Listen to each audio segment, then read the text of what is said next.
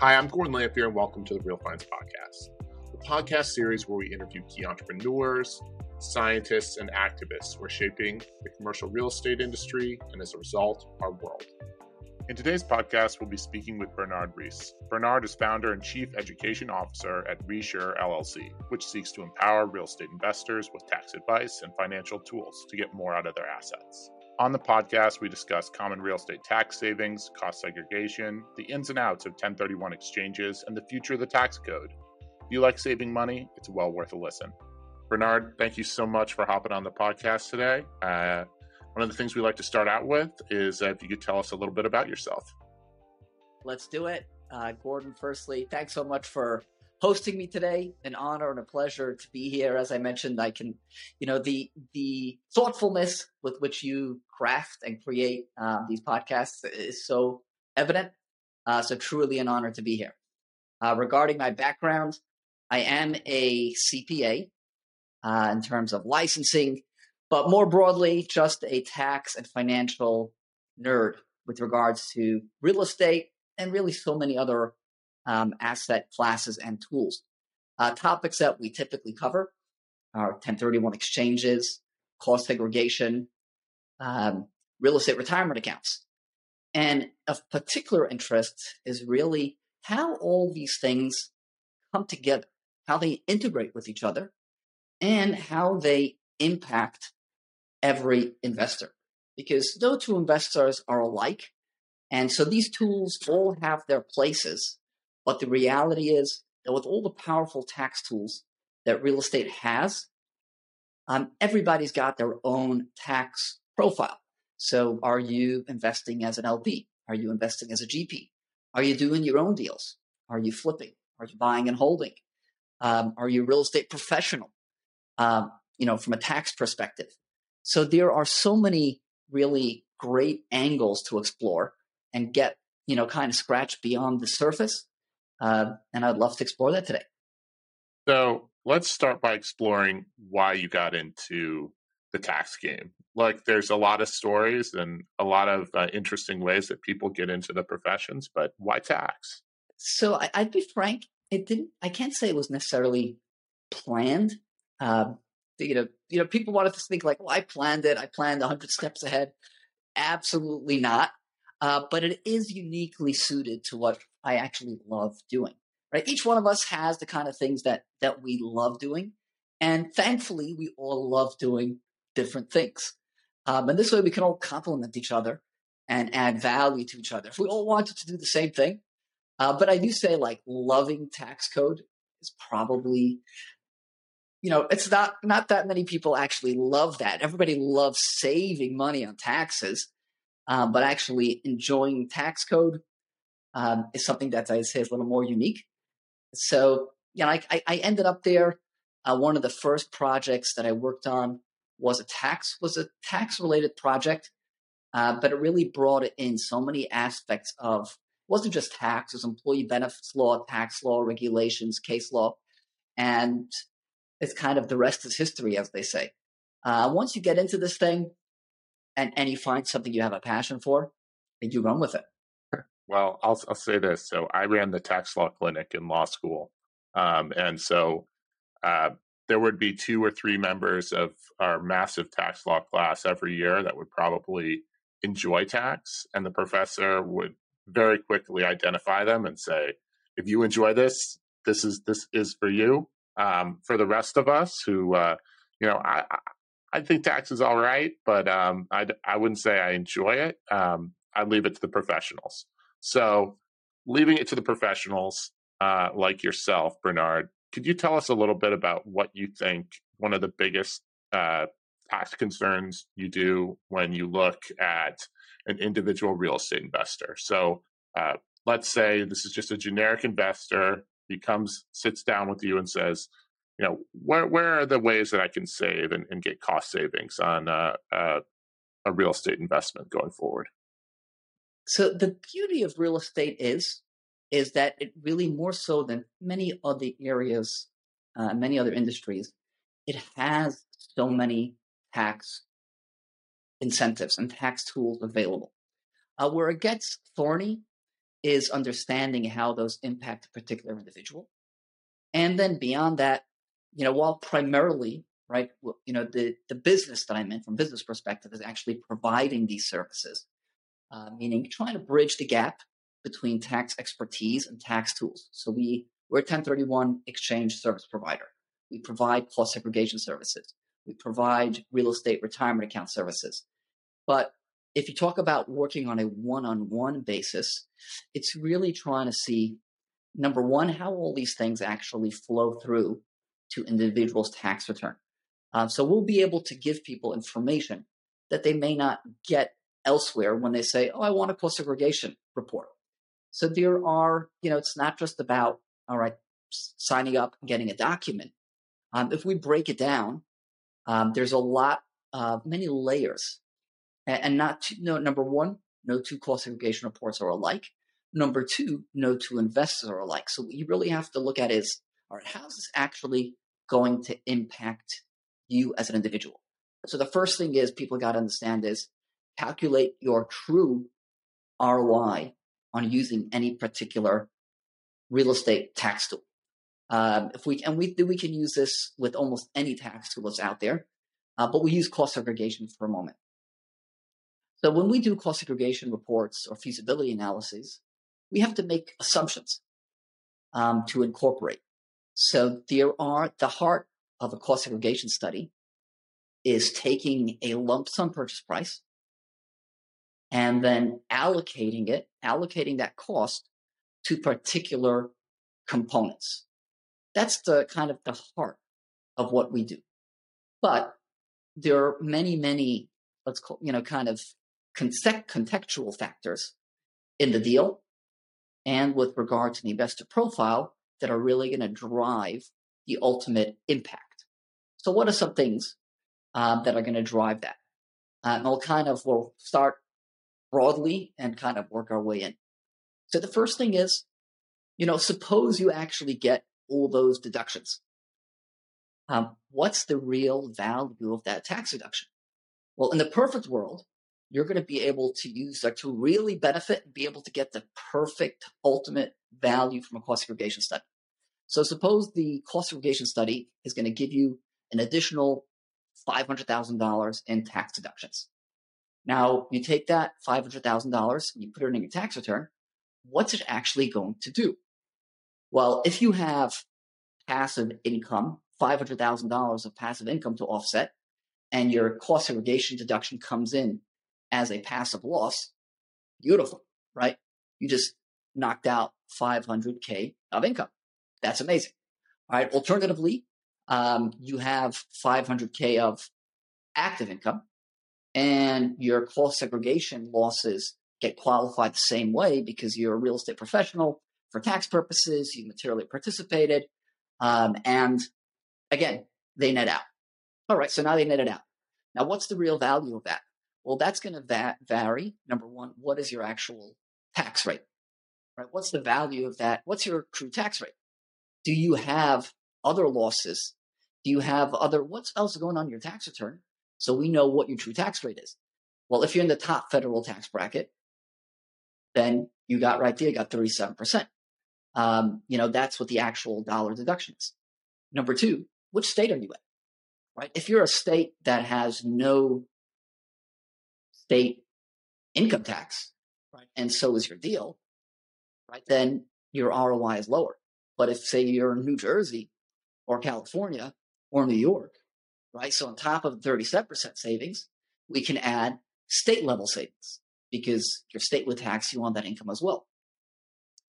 But let's take it a step further, right? The biggest driver of cost segregation tax benefits has been bonus depreciation. However, many states that do have an income tax do not conform to federal bonus depreciation rules. So some states are like, hey, we just follow whatever, Congress says at the federal level, we just follow it. Other states have conform or don't conform to varying degrees. So the cost segregation study may say, hey, there's $500,000 of deductions in here, but that's using bonus depreciation. But your state taxing authority or local taxing authority, which applies to some folks, doesn't recognize that. So the actual impact of that deduction, that you get, the mileage that you're going to get is going to vary based on how that actually impacts your personal tax profile. Any questions about that? So I don't have any questions about that, but I think the biggest question and the biggest misconception that typically happens in real estate, particularly on like real estate Twitter or on LinkedIn, where I see people discussing all various things of tax and have no idea what they're talking about. And this is coming from someone, who took some courses in tax, but I'm not a CPA. And I'll be like, okay, these guys don't know what they're talking about. Is what types of properties and investors are actually eligible for cost segregation? Because I think there's a lot of misconceptions about that. People will say, "Oh, you invest in real estate, like you can be part of the benefits of cost segregation." Who actually is one of the individuals that you can help with this process? Yeah, awesome question. So and it's very much like you said it, different asset classes are going to generate different levels of ROI, but technically every asset class is eligible for cost segregation. The question is, though, who's actually going to benefit from having those deductions? Exactly, right? Yeah. So if somebody has, where it's most common, the most common misconceptions is when somebody is getting those losses flowing through to their tax return as a passive loss, and passive losses cannot offset active income. So this goes back to, really 1986 tax reform, and it got some tweaks over the subsequent 6 years.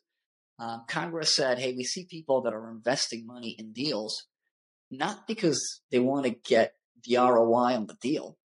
So whereas with regards to, and again, the fact that Congress picks on it highlights where the benefit lies, right? There is a holy grail here, right? That's why Congress singled it out. So with regards to any type of activity, you simply have to meet, the material participation tests, and it becomes active.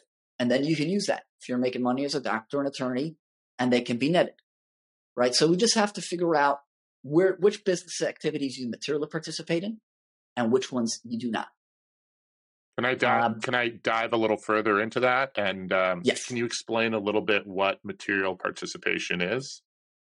Yeah, let's do it. So there are 7 tests really for material participation. And what Congress is looking for is stuff that you're actually involved in. And which test you'll have to meet will vary based on the circumstances. So there are most typically what we're going to see is that you're involved for 500 hours over the course of the year, 100 hours, right? And nobody else is involved more than you are. Or you're doing substantially all the activities with regard to that business. So not a hard hour. There are some additional tests, but those are typically what we're working with. So there are some tests based on significant participation hours. There are some that you can meet simply by having been a material participant in prior years. But typically we're looking at 100 hours, substantially all, or 500 hours. Now, these hours are not hours that you're doing, looking around, hunting for, reviewing financial statements or listening to awesome podcasts like this one.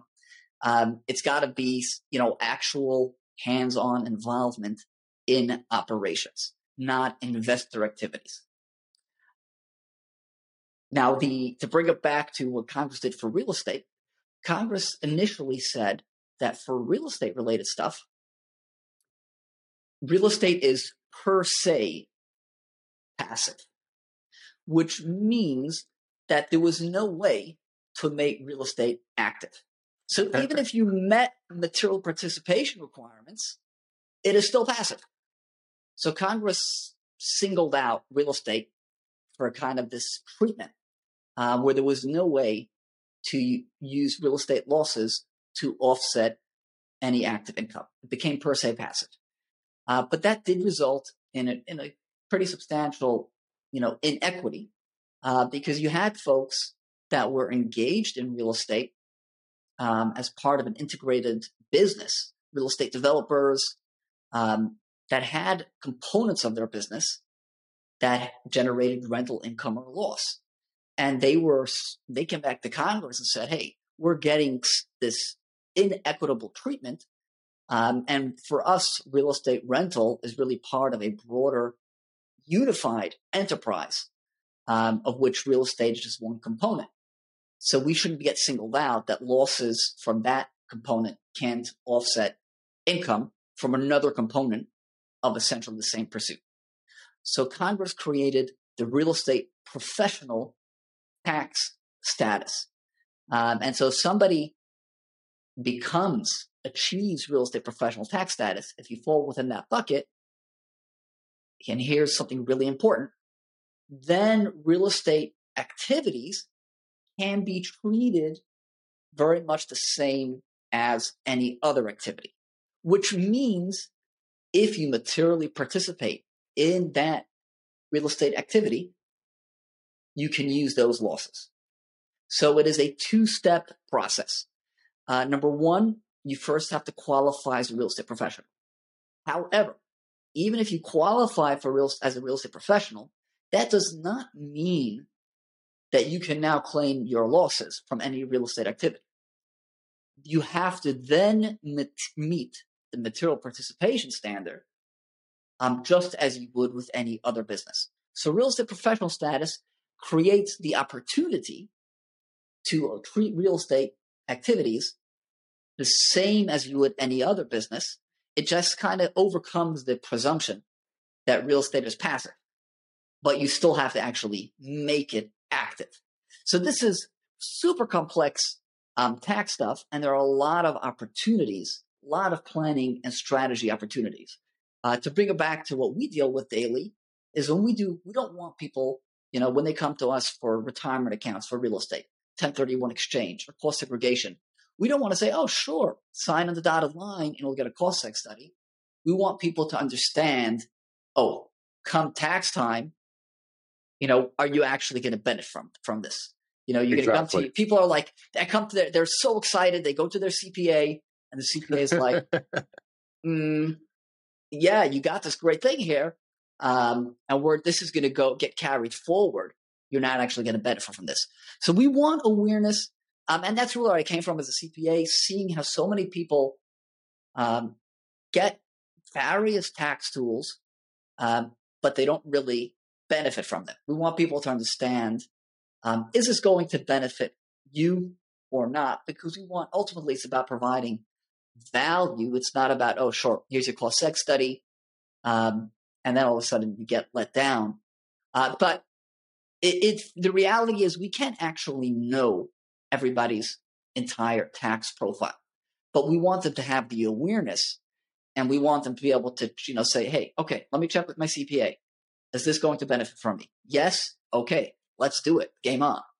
If not, this way, because you have to be able to make an informed decision about, should I do a 1031 exchange? Should I do a cost segregation study? Should I be setting up some sort of retirement account for real estate investing?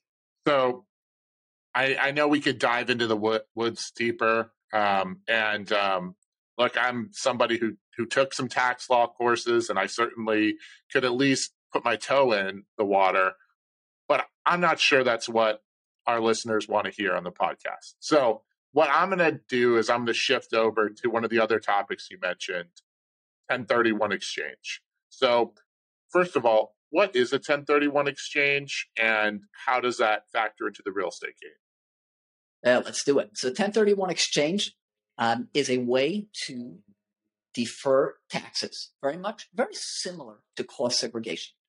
And I think this is a good opportunity to talk about the true benefits of tax deductions, how to quantify them. And it does relate a bit to what we were just talking about in the cost segregation context. So say you got your tax deduction, your tax deferral. All right, so now we can quantify. Based on your tax profile and the tax tool that we've used, we've quantified the number. All right, you're going to be saving $100,000 on your tax return this year, right? You otherwise would have paid $200,000 in taxes. Now you're only paying $100,000. The true power of a tax deduction is how you then deploy. You have $100,000 in your pocket. How do you actually use this $100,000? Now, you can go buy yourself a luxury watch, which, if that's what you like doing, that's a great. And some of them are actually appreciate value and they grow up actually be part of your investment portfolio. However, the true value is taking that $100,000 and then reinvesting that. And within the real estate context, this is really, really powerful. So you can buy $100,000 of stocks and you can get, over your lifetime, say, stock market returns a compound annual growth rate of 10% per year. Okay, that's great. But with real estate, you can actually, for $100,000 of down equity, you could buy $400,000 of real estate, right? So you are actually getting the huge multiplier effect. So it's really about taking these tax savings, putting them into the next deal, then benefiting from the compounding and appreciation on 4 times your tax savings, right? And if you're a long-term real estate investor and you stay in this game, that is worth millions. I mean, it's, you need the right inputs for each particular individual, but $100,000 saved in a deal, reinvested, right? And you do on the next deal, cost segregation, 1031 exchange, whatever it is that you're doing, right? Over a decade, that's easily worth millions of dollars. So I like to say tax tools are not really tax tools. They're financial tools, right? That's really what they are. They're financial tools. It's not just about looking at that's a beautiful number to see, I just have $100,000 in my pocket because I use this tax tool. But the real is, all right, what are you going to turn that into? The real benefit is, okay, how many millions of dollars can we convert this into with the benefit of leverage over the next decade, right? And the compounding is super powerful. So 1031 exchange allows you to avoid paying taxes on this gain when you sell appreciated real estate. So let's use back of the napkin, and I'll take cue from you if you want to really take a deeper dive, because I'm gonna simplify just to illustrate. I think it's fine to simplify in this case, but I think the one important thing that we do want to be clear about is what some of the basic requirements and timelines are, because I think there's a lot of misconceptions that are out there in the real estate industry, particularly from folks who maybe it's their first or second deal. We work with folks all the time that come to us and say, "Oh, I'd love to 1031 this," and we're like, "There's no way that's going to happen." So, basically, if you could kind of touch on that, along with your simplified deal. I know I'm asking a lot, but that's Let's do it. All right. Okay, let's say you've got a deal. The gain on sale would be $1 million. That would be the gain, right? You bought a property. Your basis of the property is $1 million. You're selling it for $2 million. Right there, you've got $1 million capital gain. Taxes on that, combined state, federal, depending where you're at, it's going to be somewhere between 20 to 40%, because you're going to be in the highest capital gains rate. You add state tax on top of that investment income tax, you're going somewhere between 20 to 40%. With a 1031 exchange, the idea is that you never really exited. You never got control of the money. So you come to, say, Reshore 1031 exchange services. The proceeds from the sale come to us. We hold that. You find another asset to reinvest in. The money goes into that asset or multiple assets. And then you just avoided paying $200,000 to $400,000 of taxes. And you got yourself an additional $1 million of real estate, right? Because had you paid the taxes, right, you would have been $200,000 to $400,000 poorer, and would have less for the down payment. So in a nutshell, that's what 1031 does. Let's talk some timelines. Number one, you'd be amazed how people come to us like, I've been thinking about doing 1031 exchange. I know this thing is out there. And amazingly, I just sold my property yesterday, $1 million gain. I want to start an exchange. That happens all the time, by the way. So yes. And so the key thing to understand is you've got to start the exchange process before closing, preferably a couple of weeks before closing. Yes, if you're at the closing table, we could still make it happen. But do us all a favor. Let's get this ball rolling, a couple of weeks before closing. Because again, the idea is that what really happens in an exchange is you assign your contract to us and assign the sales proceeds to us. And the 1031 QI, we get the sales proceeds, and therefore you never receive them. That is the key to avoiding taxes. So the moment you closed, it's too late to make an exchange happen. So that's the first thing. It's not even so much about timeline, right? You're probably thinking 45, 180, right? The key thing is exchange documents and exchange process has to be initiated pre-closing. Get us involved as soon as you kind of, we're happy to be involved, as soon as you're busy, you're even contemplating the sale. But really the best time is, once you've got a contract, let's talk, let's get an exchange document in place. And so that we can give you the benefit of 1031 exchange. All right. Now we did that. Yeah, go ahead. What's the question? Sorry, we have a construction team actually outside. We're doing a little work, and things are loud. So I apologize on that. That's one of the troubles of real estate development. Sometimes it gets a little noisy. In terms of the 1031 exchange, one of the things I wanted to also touch on and ask you, because there's a tremendous amount of confusion that gets involved with it, is on the concept of like-kind properties. What is a like-kind property, and how does that factor into the 1031 game? Yeah, so the great question. Like-kind is way broader than folks actually realize. I'm curious, am I able to do a screen share? So here we've got this organized by topic. We've got 1031 exchange. And let's go to 1031 exchange from start to finish. Because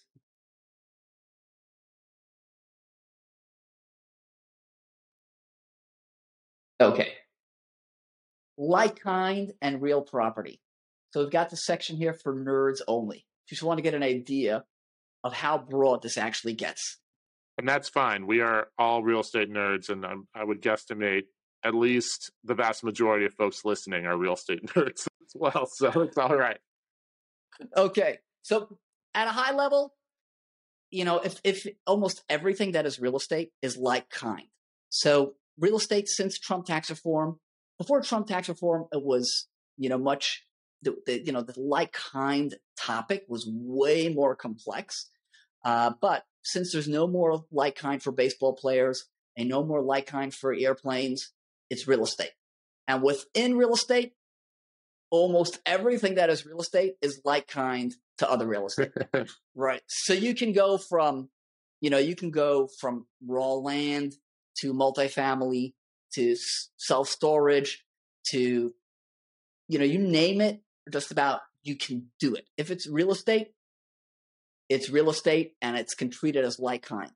Where it gets really cool is that you can actually, things that we would not even think about and think of as real estate is actually real estate. So you can have certain, leasehold rights, right? 30 years on the lease, that's real estate. Mineral rights. So there are so many things that go beyond what we think of as real estate. And you can see here, right?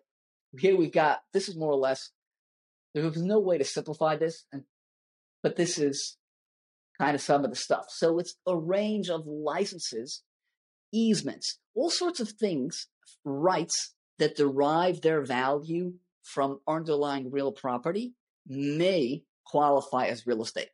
Most folks don't need this level of detail. What's really important is if in your mind it's real estate, it's most likely like-kind to anything else that in your mind is real estate, and it's probably like-kind for a whole lot of stuff that you wouldn't even believe is treated as real estate.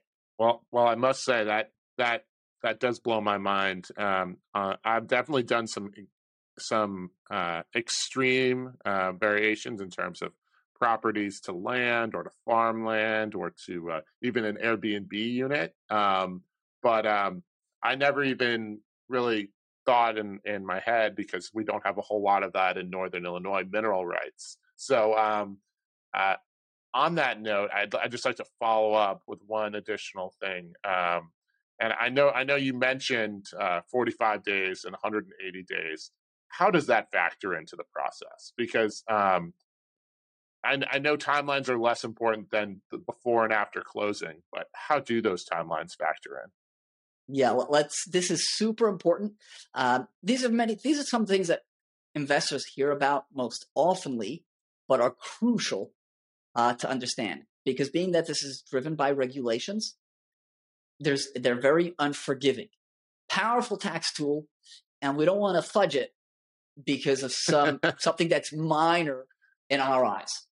So there's 45 days and 180 days, right? So the key thing is to understand that these two periods run concurrently. We'll break out what each of them are, but you do not have 180 plus 45. The total sum amount of days for a safe harbor 1031 exchange is 180 days, start to finish. Number one. So that's a common misconception, that like people think I've got 45 plus 180. It can never go beyond 180 days from start to finish. What is the 45-day IP period? So Congress, although they've given us, in the regulations, they give us 180 days to do an exchange, they kind of wanted to narrow the opportunity and say that we're not, in order for it to say that you really are staying in this deal, we understand that real estate transactions take time. So we're going to give you 45 days to identify your replacement property or close on it. Right? Of course, you can close in the 45 days. But anything after 45 days, it's kind of a window that you get to close on property. But you can only, to have a successful exchange, you've got to be closing on a property that you identified by day 45.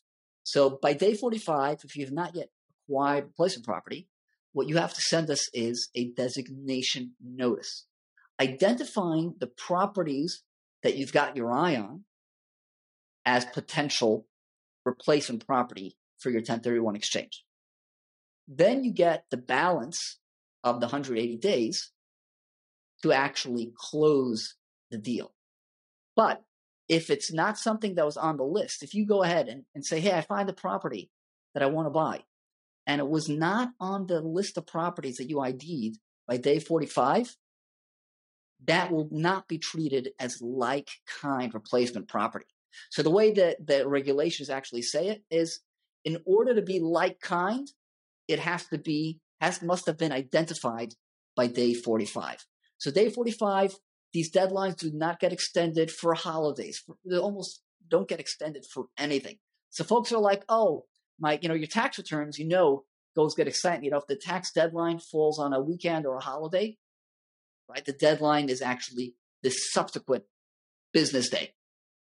1031 deadlines do not follow that approach.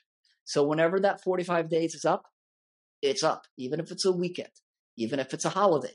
It's not like, oh, I'll deal with this when I get back to the office on Monday morning, right? And you've got to do that. IP's got to be in by midnight of day 45. And the way it works is, being that every minute counts, the day of the initial closing is actually day 0. So day 1 is the day following the closing of your sale property. Then you've got 45 days, to either close. If you close on a property, it's automatically like-kind. But if you haven't closed on your replacement property, it's got to be identified by midnight of day 45. And then you have the rest of the exchange period to actually close. Well, there's one last thing I'd like to talk about with closing and your tax implications. Is one of the things that we've been doing recently has been increasing amounts of reverse 1031s. And so I'm curious, what is a reverse 1031 for all of our listeners? And could you explain a little bit about how that works? Yes, I'm excited to talk about this. Slightly more advanced topic, but it's something which It's fine. It's fine. We can dig into advanced topics. We have an educated audience, so it's all right. And conceptually, I love breaking it down, getting past just like the rules. Let's understand the concept at play. So typically, when we talk about a 1031 exchange, we're talking about a forward exchange, which is you sell a property, you have a gain, money comes to 1031 QI, you find something else to buy. That's how it goes. But what happens if you actually you find a property that you want to buy, but you haven't yet sold the property that's going to have the gain, right? So the timetable and the sequence is reversed. Is there a way to get the benefit of a 1031 exchange, even if you sell the property that has the gain after acquiring, your replacement property? Can we reverse the sequence? Just guess. So you see this, you come up here, right? Reverse exchange. So the IRS gave us a safe harbor, just like they gave us a safe harbor for forward exchanges. They gave us a safe harbor for reverse exchanges. So let's talk about everything can be structured in numerous ways, but let's talk about the typical structuring, the concept. So a reverse exchange uses something called an exchange accommodation title holder. And that is distinct from qualified intermediary. So while we provide both of these services in an integrated way, they're really different and distinct from each other. And sometimes these terms get used interchangeably, qualified intermediary and exchange accommodator. But when we use exchange accommodation title holder, we're referring to something that is very distinct. The concept is that when you find that replacement property, rather than you taking title to it, we go on title. So you have not actually acquired it. We hold it. We are on title, which is different than your typical forward exchange where we never go on title. So we are on title, and that kind of keeps you from actually being treated as having acquired it. Then you go ahead, market your property that you're going to sell. And then when it comes time to sell that, we then do an exchange with you on those two assets, the property that you're selling and the property that you're holding. So that's what we call an exchange last reverse exchange, right? That's confusing. Exchange last, or you can have an exchange first. So that's the concept. Now, the IRS gave us a safe harbor for doing this because in tax law, if we would be treated as your agent, then there goes your 1031 exchange, right? So if we buy it, and even if you go on title, if there's something that could be treated as agency, you wouldn't get any of the benefits, right? When it comes to legal matters and tax matters, we always have to look at the underlying substance, right? And get beyond the way it's papered over. So if we're truly your agent, right, then we haven't really achieved anything, even if we've gone on title. So the IRS has given us a safe harbor where they said if you kind of follow these rules, for 1031 exchange purposes, we're not going to treat the exchange accommodation title holder, or EAT for short, just easier to say EAT, as being the agent of the taxpayer. So in the reverse exchange, we go on title, we acquire the replacement property, and we hold that, we kind of bank that for you while you go out and try to sell the property that has the gain. And when you actually are ready to go to closing on that, at that point, we're really doing a forward exchange. So this is where the key concept is.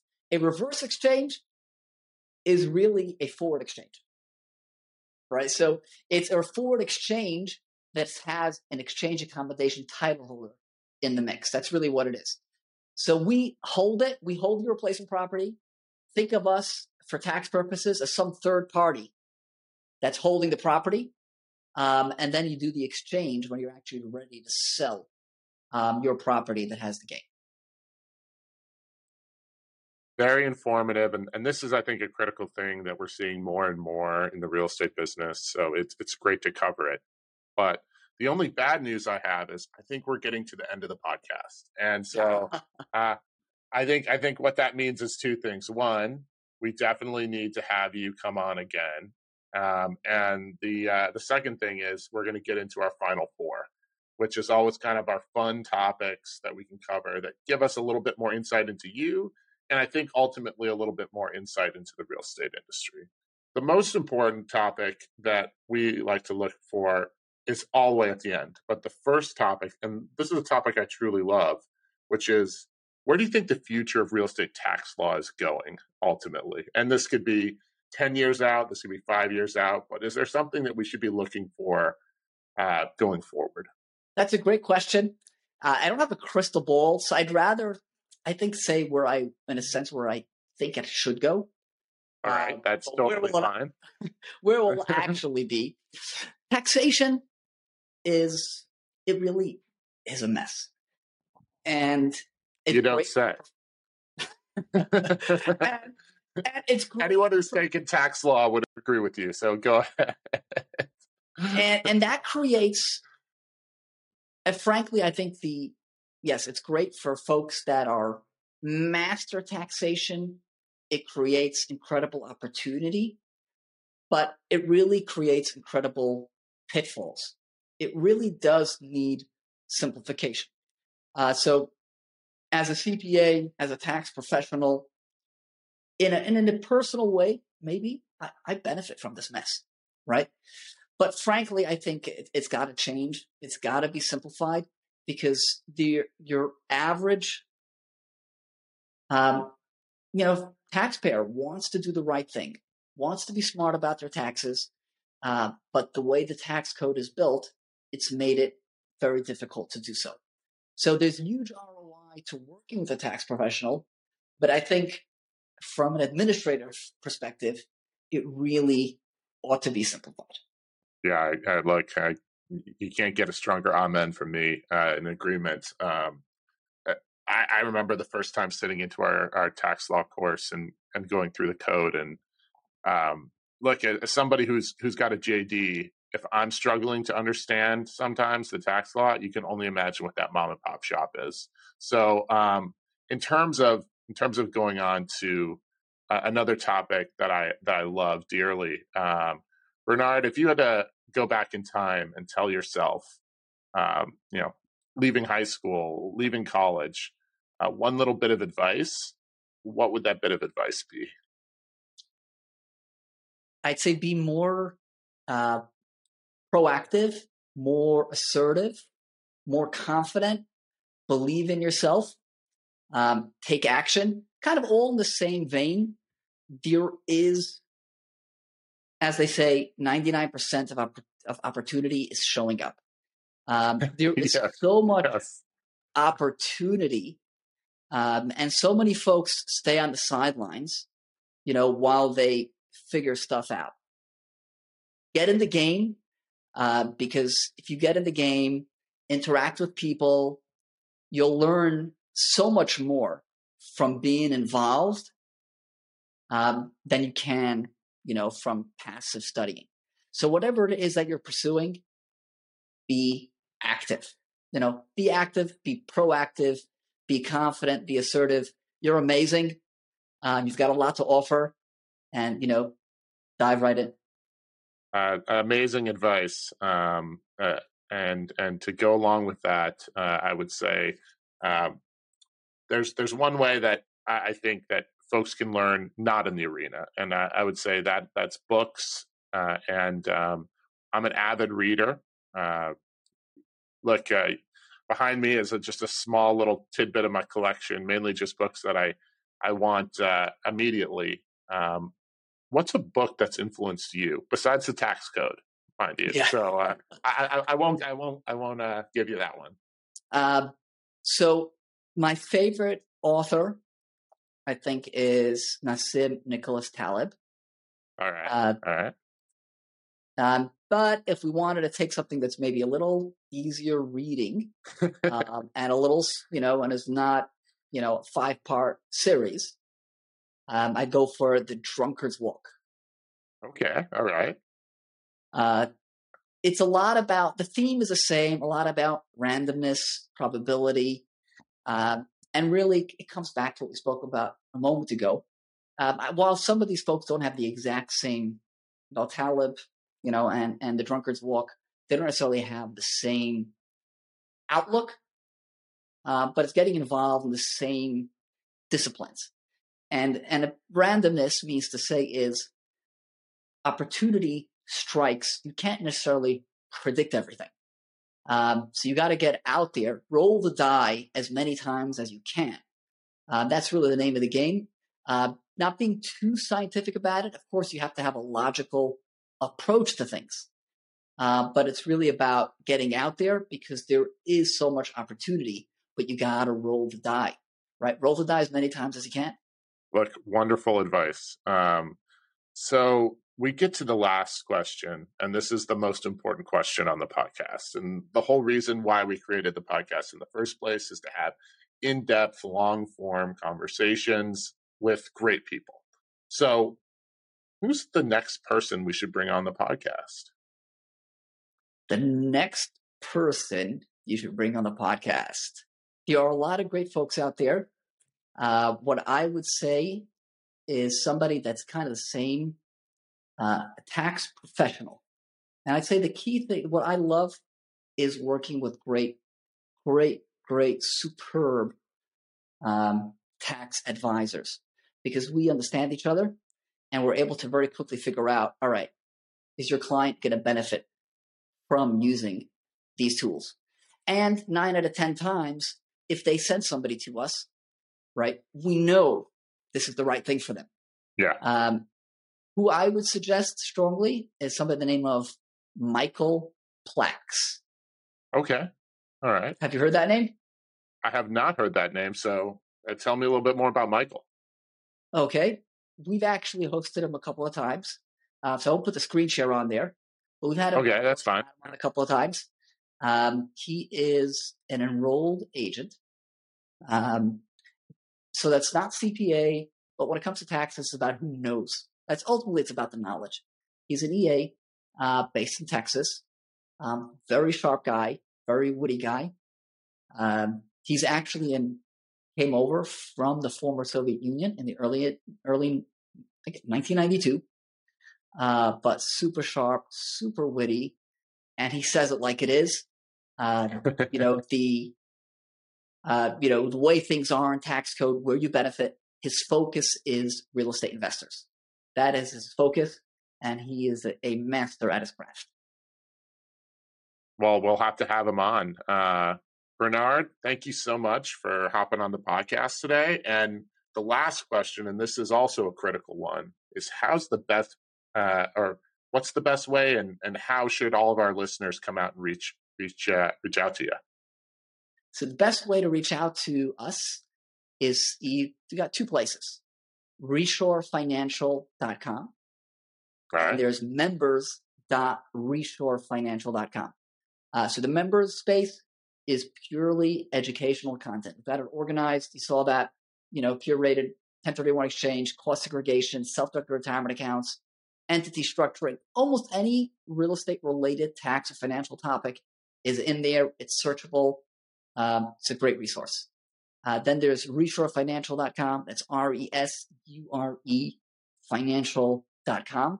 And that's where you can find actually, there's a messaging option there to message us directly. We've got, there's a page to initiate services whenever the time is ready, title, 1031 exchange, cost segregation, and self-directed retirement accounts. Awesome. Bernard, thank you so much for hopping on, and we got to have you on in the future. Gordon, it's a pleasure and an honor. Thanks so much for hosting. Thanks again to Bernard. We appreciate his insights. And if you enjoyed the podcast, please give us a like, a 5-star rating, or review. Your comments, interactions, and subscriptions truly matter and help us continue to provide quality guests. You can follow us on YouTube, Spotify, or wherever you get your podcasts. I'm Gordon Lamphere with the Real Finds Podcast. Thank you for listening.